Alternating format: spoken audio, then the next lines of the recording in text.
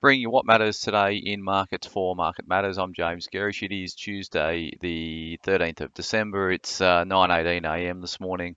A little bit late across the boards this morning.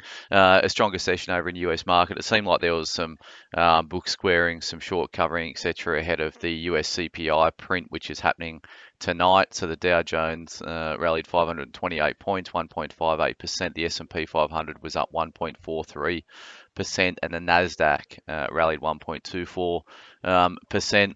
Bond yields were higher overnight, although only marginally so. So US 10 years are up 3 basis points, as were the US 2 years. US 10 years at 3.6%. US 2 years at 4.37%. The commodity markets were softer, although crude saw a decent move on the upside. So WTI up 3.3%, trading at 73.38, and Brent was up 2.6%, trading at $78. Gold was lower, down 0.85%, trading at $1,781 an ounce. Copper was also lower, trading down 1.88% at $3.80 a pound. In terms of how that played out into the ETFs that we track over in the US market, the lithium ETF was down 0.4%, copper ETF was ticked 0.6% lower, and the uranium ETF actually rallied. So it all came on the back of some more strength in the US dollar. Obviously, the US dollar has been weak over the last couple of weeks. It's trading 105. It dipped down to 104 in the session and closed near its highs. So we wouldn't be surprised, as we write about this morning, that the US dollar finds some support at current levels. So that was our short-term view around why we trimmed some of our commodity exposure in the last few days. So just trimming some of the profits off the top in the commodity trade, given the extension on the downside the US dollar has experienced. Obviously, the CPI print is going to be very influential on what the US dollar does. It'll be very influential on what US bond yields do. Consensus at the moment, consensus for the CPI print tonight over in the US market is for a move higher of 7.3%, but that's down from 7.7% on the prior period. So November CPI at the headline rate, look for 7.3, and if you strip out the food and energy, we're looking for 6.1%, down from 6.3%. The Aussie dollar is trading at 67.46, so fairly flat on the session. BHP was down 1.3% in the US, and it was down about 3% in the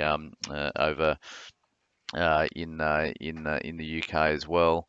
In terms of SPI futures, pricing a rise of 49 points this morning, 0.7% on the upside, 72.33. So it's obviously going to be supported by the energy stocks on the back of crude oil's 3% rally, but also tech shares did reasonably well over in US market. So that's been an area of our view that hasn't really played out yet. We've started to see some semblance of buying in the market yesterday. So commodities trading lower, but tech shares starting to find some love yesterday, and we highlight that in the Market Matters report this morning. A couple of things just on the corporate front that was catching our eye this morning. Let me just get that up.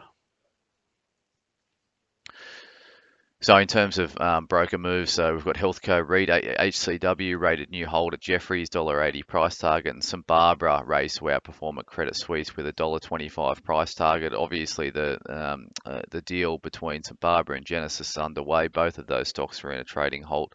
Yesterday, there's going to be a capital raising involved, but overall, that deal looks to be a very strong one. Didn't cover it this morning, but we'll cover it in the afternoon report today. There's not a lot of economic news out in Australia today. There's a bit of household spending data out from CBA at 9 o'clock this morning, and then there's some Westpac consumer confidence data at 10:30, and then NAB business conditions at 11:30. So not a huge amount. The focus is going to be on the US CPI print tonight, and then the US Federal Reserve decision the night after. So keep an eye out for that.